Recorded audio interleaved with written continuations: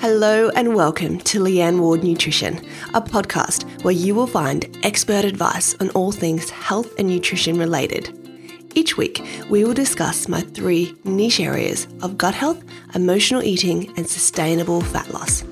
My hope for this podcast is to cut through the BS online and show you real, practical, and evidence-based messages around nutrition so you can live your best life, day in and day out. So sit tight, buckle up, and let's get started on today's podcast. Our special guest today to chat all things pelvic floor is Jess Jenkins, who is an advanced practice physiotherapist in pelvic health, a clinical and fitness Pilates instructor, and an anti and postnatal Pilates course educator. Jess, who is known online as the Mama Physio, treats a range of conditions including all pelvic floor disorders in both women and men, pregnancy-related conditions, and musculoskeletal injuries. Her special interest is anything pre- or postnatal and female pelvic pain. In today's episode, Jess and I chat all things pelvic floor, the impact pregnancy has on a woman's body, the 6-week postnatal check, Kegel or pelvic health exercises, ab separation, prolapses, urinary incontinence, and constipation. So let's jump into today's episode with Jess. Today's episode is monitored by Garmin. If you're sick of charging your fitness smartwatch every night, Garmin gives you up to 11 days of battery life on a single charge. So if you want a smartwatch that stays on your wrist and not on your charger, head to garmin.com.au to find out more and use my code Leanne10 on any Venue SQ2 for a limited time only. Now here's our podcast. Welcome, Jess, to the Leanne Ward Nutrition podcast today. Very excited to have you on. I'm really excited to chat to you. Thanks for having me. No worries at all. And being, what am I now, nearly 38 weeks pregnant at the time of recording, I thought this was a very important topic to get up for lots of our ladies. So I'm very excited to chat to you today about a really, really important topic, which is our pelvic floor. But before we dive into that, I'd love to hear a little bit more about your career to date and what you've, been up to lately. Yeah, so I'm a pelvic health physio. So I've been a physio for 11 years now. When I graduated, I went straight into private practice, and I actually wanted to go a bit more down the sports physio route. But I worked in a private practice where we had a lot of pregnant women, and I found myself just really enjoying treating them for pelvic girdle pain and Pilates and mums and bubs and things like that. So I actually went and did my postgrad and upskilled in pelvic floor physio, not actually knowing what pelvic floor physio was. And to be honest, I still remember coming home and be telling my partner at the time, I've heard this, I have no idea about these things about childbirth and things like that. So that's kind of how it all started. I was thrown into the deep end, and then I really loved it. And then I moved into different roles that were mostly pelvic health specific. So I was in a hospital and a pelvic health clinic for a few years. And then I actually moved to London for 3.5 years and worked for a Pilates institute that trains people internationally. So that's kind of where I really solidified my pre-postnatal Pilates overseas and was teaching people in courses and also in the studio. And then I came back to Australia at the start of COVID, and that's kind of when I started my Instagram a bit more, the Mama Physio, which that's not actually a job. It's just my little side hobby. And then I also work in a maternity hospital, and I'm in private practice alongside that. Yeah, busy, hey? Good time to move home, though, just before COVID. I know. At my own accord too. Yeah, nice. Well timed. All right, well, let's kick us off, I guess, in starting with the basics. So can you let our listeners know what exactly is our pelvic floor, where is it, and why is it so important? Yeah, so the pelvic floor is essentially the floor of our pelvis. So it's a sling of nerves, muscles, and fascia. I think a lot of people have this assumption that it's just one muscle. And when I get out my diagram or my model and I show them, it's this huge intertwined web of things that slings from the front to the back to the coccyx, back around to the front, and goes out to the sides and to the hips as well. A lot of them are quite mind blown with that and the different layers. It has a role in supporting our organs, so kind of holding them up from underneath, as well as a role in bladder and bowels, so making sure we're not leaking throughout the day and we can hold on for the toilet as we need, and a role in childbirth so the baby can come through, sexual function, and also one part of the puzzle for our core complex as well. It's a really important muscle, isn't it? Very important. Or group of muscles and group of everything. Because I remember when I had my first bub, Mia, I went to one of the physio classes. I think it was just termed like pregnancy physio at the local hospital. And it was excellent. And I remember thinking, like a lot of my friends had said to me, oh, when you're pregnant, like you'll sneeze and then you'll pee yourself a little bit. And I was like, haha, until I got pregnant. And I was like, oh, wow. Then I had a 4.2 kilo baby and I was like, my pelvic floor is very important. And at this class, they essentially got 4, it was like for the wives and partners, and they got 4 of the dads to step up and they held the sheet out, like each person had a corner of a sheet. And essentially the physio started like tossing dumbbells onto the sheet. And she was like, this is essentially what your pelvic floor does. And as the baby grows and presses down on your pelvic floor, you can understand that why some women jump up and down or sneeze, they'll pee themselves a little bit because this is the pressure that the baby's putting on your pelvic floor. And she just continued to like throw on dumbbells. And everyone in the room was like horrified. And I was like, I've never understood the importance of our pelvic floor more than I have in that exact moment, watching her just like toss dumbbells onto this sheet and the sheet just like buckling under the pressure. Yes, seriously. And that's the thing, like when people are pregnant, you know, I always say to people, imagine I've given you like a 10, 20 kilo dumbbell or kettlebell or something, and you just had to stand there and hold it. Like most people would probably put it down after a minute or two. In pregnancy, you don't put that down, you know, that's there and it's like it goes onto your pelvis exponentially. So it's actually a lot of pressure. So big role, like pelvic floor just has a really big role in supporting us through pregnancy. Yeah. And what impact does pregnancy have on a woman's body? Yeah, so I suppose like if you think about if I just gave someone a really heavy kettlebell, they're going to change the way that they're standing to start with. So most people kind of adopt this like really sway back posture, or they kind of like hinge back, sway back through the upper back. And then that kind of changes the way that our core complex works. With, you know, when we're standing that way, you're almost like hanging off your joints rather than switching on and engaging things the right way. So you know, there's the weight of the baby that can weaken everything, but then the way that you're holding yourself can also change the way your muscles function, or sometimes it makes people grip their pelvic floor a bit more as well. So as you can imagine, just with the weight of the baby in pregnancy, that can definitely weaken the pelvic floor, not just the childbirth aspect as well. So I think it just highlights the importance of why you need to keep not just your pelvic floor, but your whole body really strong in pregnancy as well. Mm-hmm, mm-hmm. And when I think about pelvic floor and trying to strengthen that, I mean, before I knew a lot more than what I know now, I would just think, oh, I've got to do my Kegels when I'm pregnant. So what is a Kegel exercise? Why is it important? And is it something we only should do in pregnancy, or is it something that like everybody should be doing? Yeah, so Kegels is like interchangeably used with pelvic floor exercises. I feel like some people have this assumption that Kegels is just your quick lifts, like you're on, off, on, off, on, off. And I have people coming into practice and they're like, yeah, I do my pelvic floor exercises like 10 times a day. And then they tell me what they're doing and it's just the quick lift aspect. So when we're saying pelvic floor exercises, it's like strength training for your pelvic floor. So like what we'll do is we'll assess someone's pelvic floor and see what their maximum voluntary contraction is. And then we'll give them enough reps to fatigue and give them a few sets of that as well. And, you know, if lying down is challenging, they'll do most of the exercise in lying down, or they'll do it upright. So you kind of formulate where it's going to be the hardest for them. You know, it's important to do in pregnancy for the reasons that I've mentioned, but also like outside of pregnancy too. I think the reason there's a big hype around pregnancy is because that's when people start to be a bit symptomatic of pelvic floor issues. So it's generally like the first time anyone ever really hears about the pelvic floor, which is crazy. But you know, I always say to people, your pelvic floor has skeletal muscle in it. So, you know, if I do lots of bicep curls and then I just stop doing them one day, you know, everyone knows that your arm would lose all the muscle tone and probably shrink down a little bit pretty quickly, actually. The same with the pelvic floor. So, you know, there is a need to maintain it. Otherwise, the moment you stop, you could just get weaker and weaker, and then you'll have symptoms later in life potentially as well. Yeah, not ideal. So, I mean, if somebody was listening and they were like in their early 20s and they're like, I'm not thinking about kids for like 10 years time, would you be encouraging them to even just be thinking about their pelvic floor at the moment? Or as you said, is it something that as we get a little bit older and more into sort of like our childbearing years, you know, for most people it's sort of 25, 30s, that sort of thing.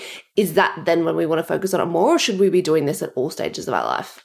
I think all stages of our life. I think in younger people, sometimes there's a tendency to lean towards being overactive and gripping, especially, well, what I find is people who suck their stomach in all day. So, at the moment, it's quite fashionable to have midriffs out. So I'm sure everyone's kind of walking around sucking in their belly all day, or, wearing tight gym pants and things like that. So that can lean a little bit towards being overactive. But I suppose, like, when I'm talking about pelvic floor exercises, I'm not just talking about the strengthening component. I'm talking about it being like functional. So can you switch it on? Can you switch it off? If you're aware that you're holding it on during the day, can you then like let go at the end of the day?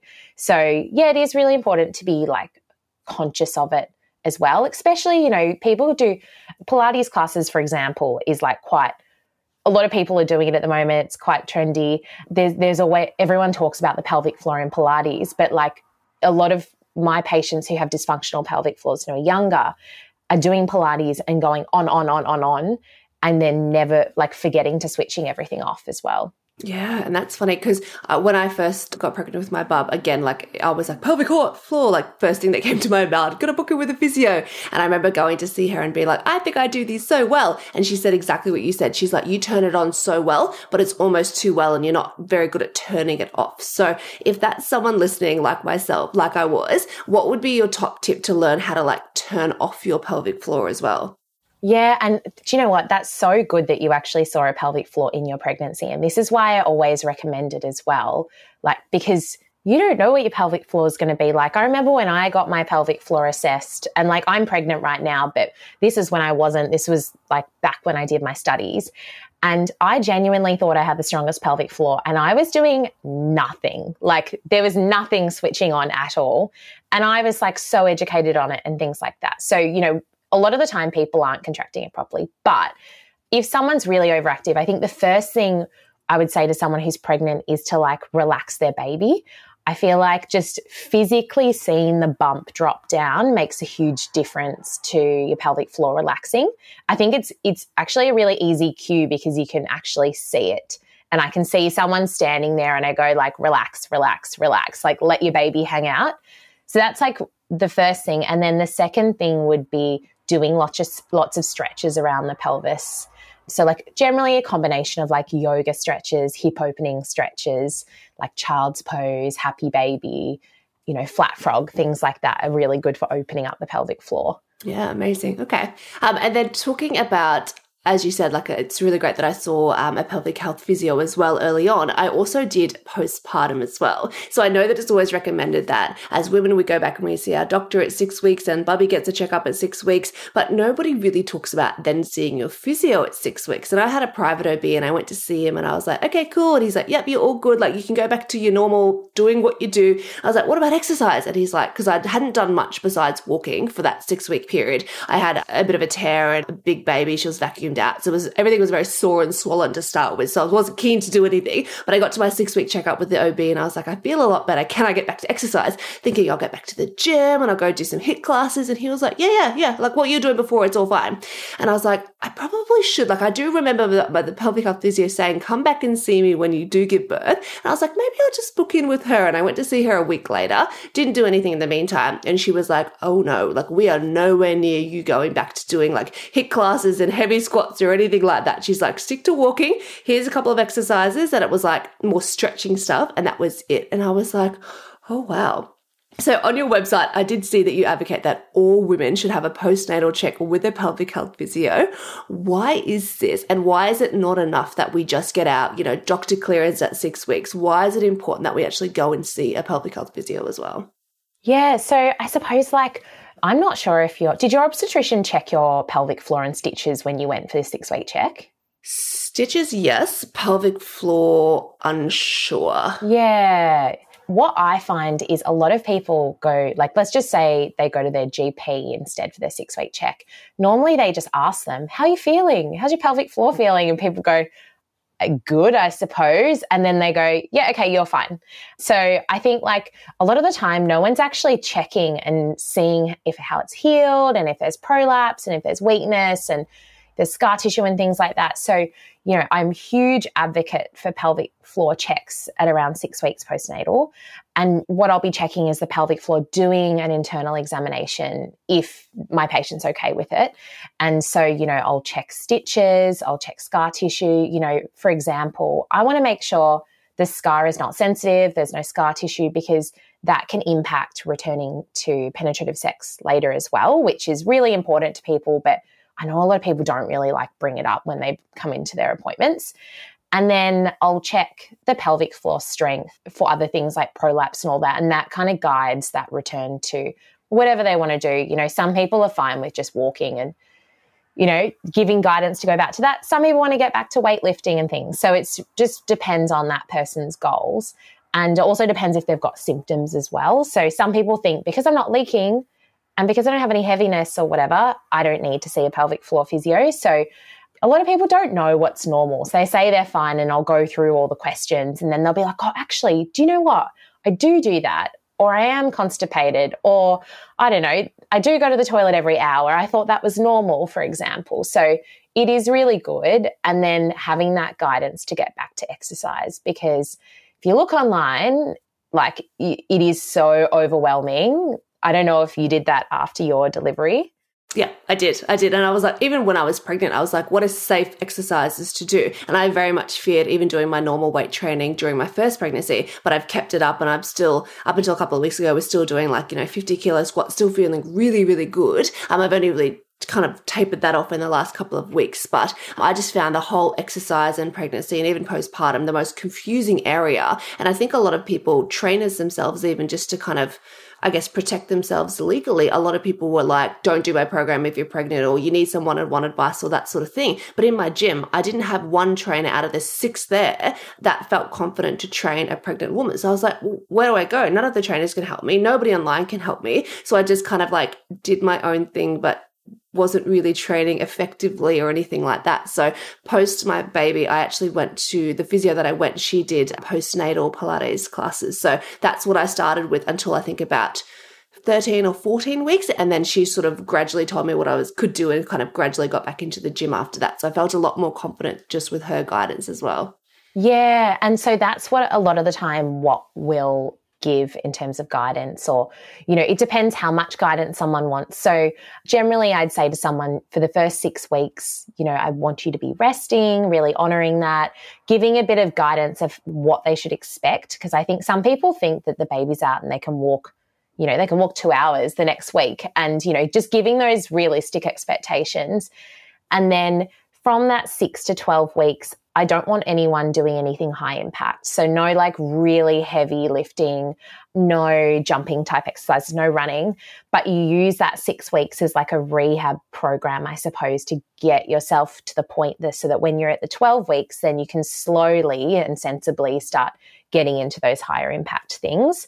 And so, for example, if someone was I prefer to do things at home, I would be making a home program for them that would just be progressive, so that when I review them in 6 weeks' time, I'd reassess the pelvic floor and everything and check that they're good to go slowly into their higher impact exercises. But then some people like to come in for classes. So where I work, we've got clinical Pilates too. So sometimes what we'll do is formulate an individual program, and they'll do that for the first 6 weeks. We'll reassess and then make a plan from there. I think not everyone is ready after that 6 weeks of rehab to start going into high impact, but it's a bit of a time frame that we give people, just because of that's where tissue healing timeframes kind of come into play. And that's why people say, where does 6 weeks come? It's pulled out of thin air, but it hasn't really been pulled out of thin air, because that's when we would expect tissue healing to kind of the first stage to have finished, and then you kind of go into that next stage, and that kind of goes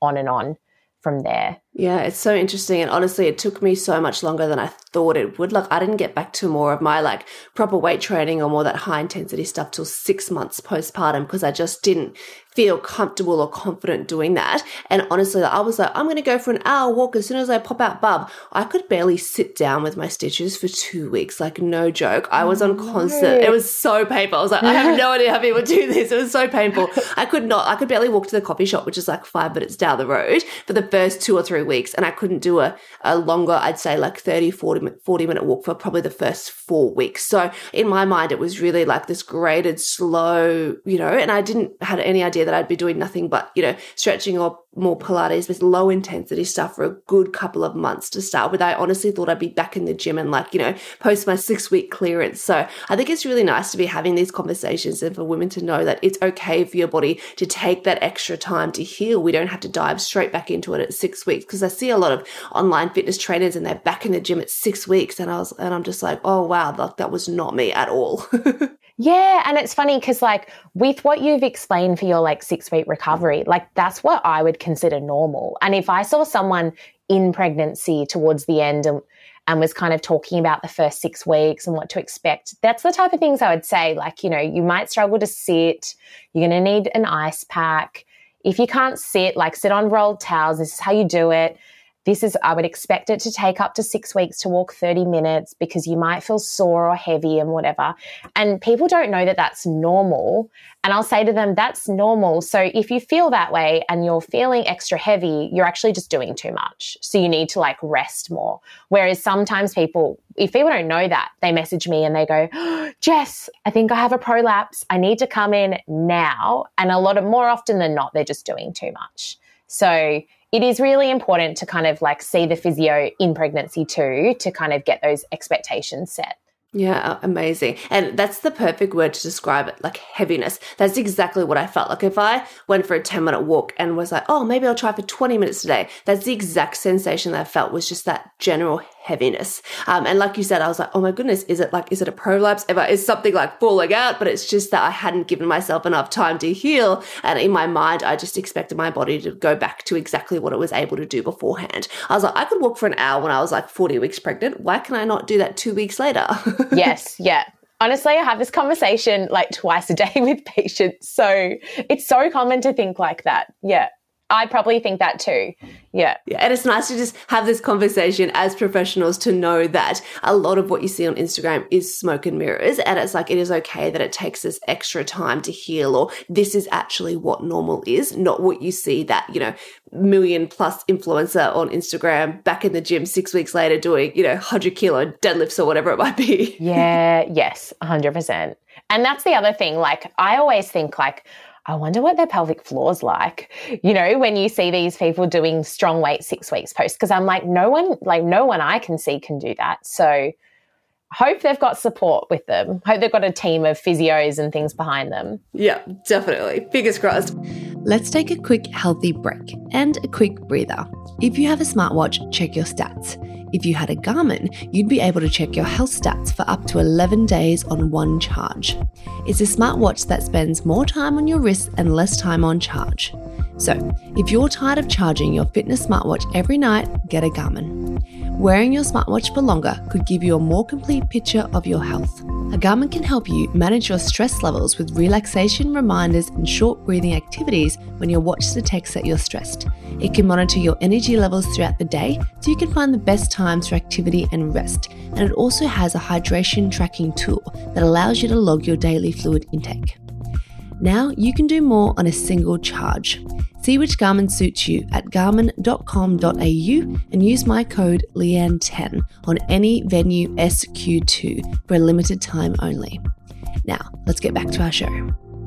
All right, well, thinking about physio assessments, obviously assessing the pelvic floor is one thing. Another thing I remember my physio did was checking for that ab separation. So why is that ab separation important, and is there anything that we can actually do to improve that during pregnancy?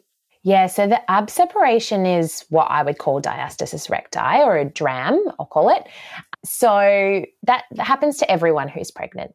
And so there is definitely a lot out there of fear mongering about an ab separation, and people come in and they tell me that they've got pelvic floor issues, but they're actually not concerned about it. They're more concerned about their ab separation. So we spent a lot of time going, it's completely normal. Anyone who gets to the end of pregnancy definitely has at least 3 fingers separation.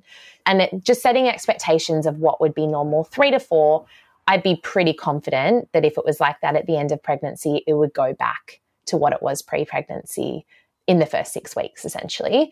So kind of talking about what's normal there. But then postnatal, the first 6 weeks is actually the most important into that abdominal separation recovery. So it's actually really good to see a physio in pregnancy to get some tips for the first 6 weeks to help it recover. So we do know that there is evidence that wearing support garments can help, or tubie grip. So there isn't, you don't need to have a specific brand, just something a bit compressive. Tubie grips that like a big sock that people might get in the hospital that you pull up to underneath your bra line. Yeah, the physio gave me that in hospital. Yeah, it's really, really good. And then sometimes people have Spanx, sometimes it's tight gym gear and things like that. So that's really good for the first 6 weeks. And then we actually know as well that if you start doing activation type exercises, so really low level, drawing your stomach in, just practicing switching those muscles back on, almost like beginner Pilates, for example, that can actually help your muscles come back together too. So I think up until maybe a year or two ago, I think people were no exercise at all in the first 6 weeks. But now I'm pretty comfortable telling patients, you can lie on the mat, do a few leg lifts, a few bridges, things like that, just to get some muscles switched on. And then at 6 weeks, when I assess people, let's just say they have a 2-finger separation, I am always saying, don't worry too much now, because you're still recovering. You've still got up until 12 months for things to kind of go back as well. And actually, I think 2 fingers sounds quite big. If, for example, that's quite common for women to come in and have 2 fingers, but 1 finger is actually normal. So that's how people have a bit of a six-pack look, I suppose. The erectile muscles don't touch in the middle. There's a gap. So if it's 2 fingers, it's actually only 1 finger wider than normal. And it's still quite functional. People can get a flat stomach with a 2-finger separation. And I think when I have people with an abdominal separation come in after their baby and I say, what are your goals? No one really says, I want to bring the separation together. They're telling me, I want to have a flat stomach again. So, I'll say to them, the way to get a flat stomach again is to start tensioning that abdominal wall. So we need to start loading you up and giving you exercises which are getting those muscles switching back on, which, it actually takes a good physio or a fitness trainer or something like that to help you with that, because I actually find a lot of people don't get loaded up enough. I'll see people for a second opinion for abdominal separation and, I don't know, they might be 6 months postnatal and they go, I just don't know why my stomach's not sitting flat yet, because I don't have a separation and what's going on. And then I go and they're I've done 6 months of physio, and then we'll look at their program and they're still doing beginner level exercises at 6 months postnatal. And there's no way your abs are going to be prominent and strong and everything if you're doing beginner level exercises. So there's lots of different factors at play there. I think my main way of addressing it is load up the abs. Let's do lots of core work. So get that deeper layer switching on, and then load up with the abdominal crunches and things as well. Yeah, and definitely under the guidance of a qualified expert like yourself, not just randomly YouTubing things at home, right? Yes. Don't go home and just do lots of sit-ups now. Yeah. You will regret it later.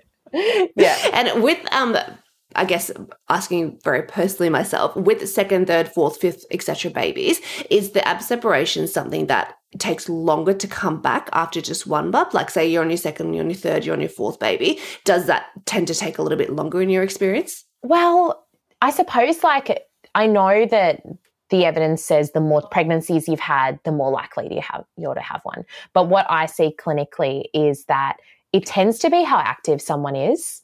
So if you've got a lot of strength and resilience in your abdominal wall, for example, it will have that strength, you'll regain that strength quite quickly after. So I find it tends to actually correlate with how active someone was in pregnancy. So if you're quite strong and then afterwards you get back into it, it's quite easy to get that back. So I think you're quite active. So I feel in your case, I probably wouldn't be too concerned about it after your second. Okay, that makes me feel good. Okay, so it's all really about creating that healthy foundation first, which is what I always say on the podcast, is we build the healthy foundation and it sets you up for life. It's not just okay, now we've had the baby, now we want to get ripped and shredded and eat well. It's no, we ideally want to have been doing that the whole time, eating well, moving our bodies, strengthening our bodies, that sort of thing. It's something that we want to do, from early teens right through to when we're 80 plus. Yes. Yeah, definitely. Because then you only have this like little window where you aren't really doing that much, like in that rest period, versus, I don't know, the whole 9 months of pregnancy plus like a few months after. And I go to people, of course your abs are feeling that way. You haven't done any exercise for a year. So you've got to kind of just set expectations. Yeah, awesome. And then before we mention things like prolapses, so are some women more at risk of prolapses? Is it to do with like the bigger babies, more risk of prolapse, or is it something to do with the method of delivery? If you've had like a forceps or a vacuum delivery, are you more at risk, or is it just something that unfortunately tends to happen to some women? Yeah, there's kind of, so if you look at if I take the childbirth factors out of it, genetics is a really big part of prolapse, well, a predictive factor, sorry. So for example, if someone comes to me and they're really worried about it, I generally get them to ask their mum or their sisters or their grandma and trying to get a bit of a family history there, because a lot of it's to do with your collagen. So even people who haven't had babies can get significant prolapses. So it's hard for me to say exactly what type of person, but it's generally people who are really, really hypermobile. So their collagen's really quite stretchy. So with just time and aging, they're more likely to develop prolapses. So that's one part. And then age is another factor, which we can't really do anything about that, I suppose, but it is definitely something I see. But then childbirth itself, there are like modifiable risk factors there. So this is when if I see someone in pregnancy, I'll kind of discuss with them if they're really concerned about prolapse, like, you know, things they can incorporate in their birth plan. So for example, we know that forceps is definitely linked with because a higher rate of prolapse. That's because, you know, I always say to patients, imagine like the baby's head's not coming through. It's definitely not going to fit with a head and forceps to come out, because that's actually like a bigger thing to come out. So you can kind of imagine that I hate using this word, but like the trauma of like pushing this forceps in and then pulling it out can damage the pelvic floor. And sometimes the damage, like not everyone gets that. So, you know, I don't want to make everyone who's had forceps be concerned, but it just puts you at increased risk. So that's one thing I'll mention to people in terms of like birth plan. And then we also know that pushing for longer than 2 hours is a big risk factor as well. And that is actually one of the reasons in hospitals that they don't like people to push for more than 2 hours, because it isn't really like, I think sometimes people feel like there's like a clock ticking when they're in labor and they're like, oh no, if I get to 2 hours, they're going to cut and do an episiotomy and forceps. But actually, if someone pushed for 3 hours, they're more likely to have a prolapse because they've got extra time of pushing downward, like significant amount of pressure as well. So they're kind of the two main things that I'd be talking about in terms of modifiable things in labour. Yeah, and it's really important just to have that knowledge, isn't it? Because I had a birth plan, and my first birth with me, I didn't go anything close to what I ideally would have called my ideal birth at all. But, you know, it is what it is. But even handing that to, you know, the midwife when we got there and my OB, she was like, oh, it's so rare to actually receive a birth plan. She was like, cool, let me read this. We're all on board. We'll help support you, that sort of thing. So I think so many women just go in and just have no idea, or just think, oh, I know it's going to hurt, but it'll be cool. Like I'll meet my baby soon. So just having this education. And this is why I love podcasting with experts like yourself, because it's like on my birth plan was very much like, do not touch me with forceps unless it is like a life or death situation kind of thing. Like that was literally on my birth plan. I was like, no forceps, because I actually used to work alongside the physios in the pelvic health clinic when I used to work at the hospital a couple of years ago. And I knew that research, and I was like, do not come near me with a pair of forceps. And unless it was, you know, absolutely, like it was a last resort, absolute critical, medical emergency kind of thing. It was like so clear in bold print on my birth plan. And the other thing was really like, you know, like no interventions and that sort of thing. Although I ended up having like every intervention under the sun, but that's another story. But I think having that knowledge and that empowerment, even just to advocate for yourself or have your partner advocate for you within that birthing process, is so powerful as well, isn't it? Yeah, 100%. And I think and then it kind of comes down to, you know, the way that people perceive that their birth went actually tends to come down to like how well educated they are about the whole birth process. So winging it and not having a birth plan is definitely not the way to go into labour. I know as much as it sounds scary hearing about these things like, you know, forceps and time and all that, it's actually really important to know, because I feel like if it did get to 2 hours and they're like, look, we're going to have to do this, you understand why as well. But on the note of forceps, that's already in my birth plan. I've already told my obstetrician, no forceps. And he's like, we might have to. And I'm like, look, it is only if there is no choice, but ideally not. Yeah, absolutely. Absolutely. All right. Now we talked about prolapses. I think probably the last thing I really want to touch base with you, Oz, is that I would say that little embarrassing problem that most mums have postpartum is that little bit of incontinence. So really talking more specifically about urinary incontinence, and just, laughing too hard or going for a bit of a run and a little bit of pee kind of slips out a little bit. Is that directly related back to the strength of our pelvic floor, or is there anything else we can do in terms of incontinence, in terms of urine? Mm-hmm. Yeah, so I suppose there's different types of leakage, but I suppose the type that we're talking about now would be stress incontinence. So that's when you leak, when you cough and you sneeze and you exercise and run and things like that. So generally it does come down to strength. That's one component of it. And then the other component is what we call bladder neck hypermobility, which just means how much movement is there in your pelvic floor, for example. So in early days postnatal, when someone's pelvic floor is still retracting, there's quite a lot of movement there. So if someone went for a run at 6 weeks postnatal, they're probably going to feel like their pelvic floor is a bit of a trampoline and bouncing up and down. And that movement up and down can actually make you leak, essentially. It pulls the bladder down and can kind of open the urethra a bit, and then you can let a little bit of urine out. So when we're thinking about addressing this, I suppose strengthening the pelvic floor will help strengthen, but we're also looking to get the area a bit more, not rigid, but just more solid, I suppose, and more functional. And then if, for example, we kind of reach this point where strength isn't really going to address that, that's when, there might be a little bit of a prolapse at play that's kind of giving that movement.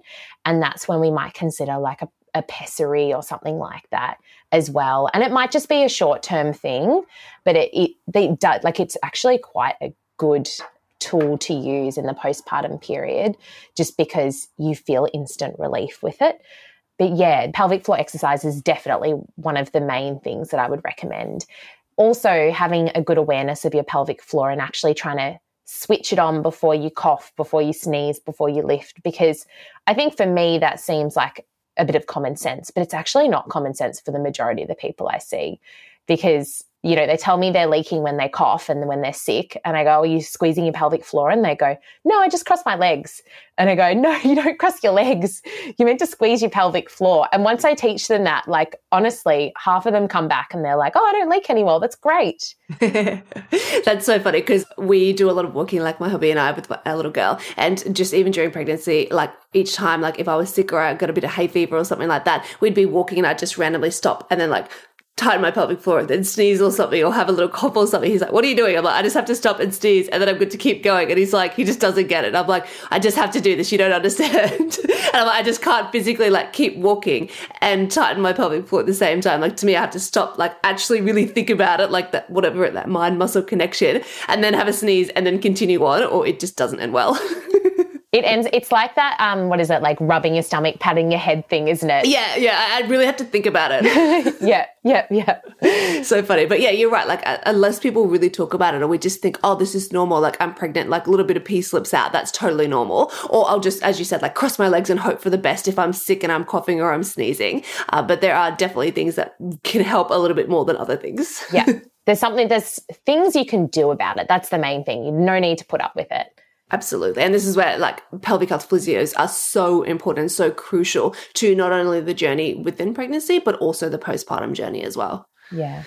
Wonderful. Well, anything else to wrap up the podcast that you feel like our listeners would benefit from, I guess, a women's health or a pelvic floor perspective? Yeah, I suppose one aspect that I think is really important, which I'll just throw in here because people don't really like talking about it, is what their bowels are like as well. There is a bit of a golden rule with pelvic floor physio that you sort the bowels first and then the bladder tends to sort itself out. And I didn't actually mention this with the leaking, but if someone's constipated, it'll make you leak as well. So always really important to check that, it is really common to be constipated in pregnancy and postnatal just because of so many factors and hormones and breastfeeding and loads of different things. But I think don't be afraid to speak to your physio, speak to your midwife, speak to your GP about that and manage it, because you do not have to put up with it, because it's horrible to deal with. So that's probably my main piece of advice. And then actually I've got one more. Don't be afraid to go seek help, and don't feel like you have to have symptoms to go see a physio. And there's absolutely no need to be embarrassed, because I feel like people come in and they are like, oh, I can't believe I'm telling you this, or they're telling me about like, you know, they've got stitches and they have pain with sex after like childbirth and things like that. And they're so embarrassed and they're so scared to talk about it. And I'm like, do you know what? You're the third person today that has come in and talked to me about this. So you're not alone. And I think that's the other thing. You're not alone in this. There's a lot of people out there. It's more common than you'd think. You know, we've heard it all. So I don't think I've had anyone tell me anything really crazy out there, because it's, you know, I've been working in this industry for 11 years. So I've heard a lot. Absolutely. And even when you're mentioning like things people don't talk about, like constipation, that's one of the first things I ask all my clients about is like, how are your bowels? And it's so funny because I like can't make eye contact. They like look at the ground and I'm like, it's okay. I talk about poop all day long. Like just hit me with it. I've heard it all before. Like don't even stress. But that's a tip I will have for anyone who is currently pregnant. When you're packing your labor bag, absolutely throw in a little bit of psyllium husk or Metamucil, or order prawns with your breakfast. Like not prawns, prunes, not prawns, prunes. Definitely. We'll blame baby brain. Prunes with your breakfast, or a little bit of pear juice or something to help your bowels get going. Because as you said, it's the hormones, it's the pressure of the baby. You might not be eating as well as you would like in that early postpartum period, but it's also pain medication as well. I religiously was like Panadol Nurofen for 2 to 3 weeks because my pain level was that bad. And I have quite a high pain threshold. So I needed quite a little bit of help from like a fiber supplementation perspective as well. And a lot of people don't understand that pain meds can actually make constipation a lot worse as well. And if you're straining and you're constipated, that can then lead to hemorrhoids, can lead to like anal fissures. Like it's a whole nother range of problems on top of the whole recovery, taking care of a newborn, trying to survive that as well. So throw some fiber supplements into your labor bag or into your hospital bag. You can thank us later. Definitely. Do you know, it's really funny because on my like keychain, I have the Bristol stool chart, like the poop chart. I like get it up and I show people, and so many people are like, oh, like that they have to tell me. And I'm like, I ask every single patient this. So, you know, don't feel ashamed. So, yeah, we talk about poo all day. Yeah, and it's so common, like as a health professional, like, with what you and I do, like dietitian, physio, talking about poop. But it's so funny how so many people have never even looked in the toilet bowl to know what consistency their poo is. Or people ask me, how much water do I drink a day? I'm like, what color is your urine? They're like, what? I'm like, the color of your urine will dictate how hydrated you are. They're like, I don't look at my pee. I'm like, you should. It's just one of those things that we don't talk about as a society. So people think, oh, it's normal. I've had people who come in and they go, oh yeah, you know, I do a bowel motion every 1 to 2 weeks. I'm like, what? And they're like, oh, that's just me. That's normal. No, that's not normal. Just because that's you doesn't actually make that normal. So yeah, it's again nice to talk about these topics that I'm sure people are like listening to the podcast in the car, cringing, being like, oh my gosh, Jess and Leanne are talking about bowel motions, but it's really important stuff, isn't it? It is so important. Yeah. Wonderful. All right, Jess. Well, thank you so much for joining us today. Where can people book in for a consultation with you? Or I think you do some online Pilates as well, don't you? Where can we find that sort of stuff? So my website is themamaphysio.com.au.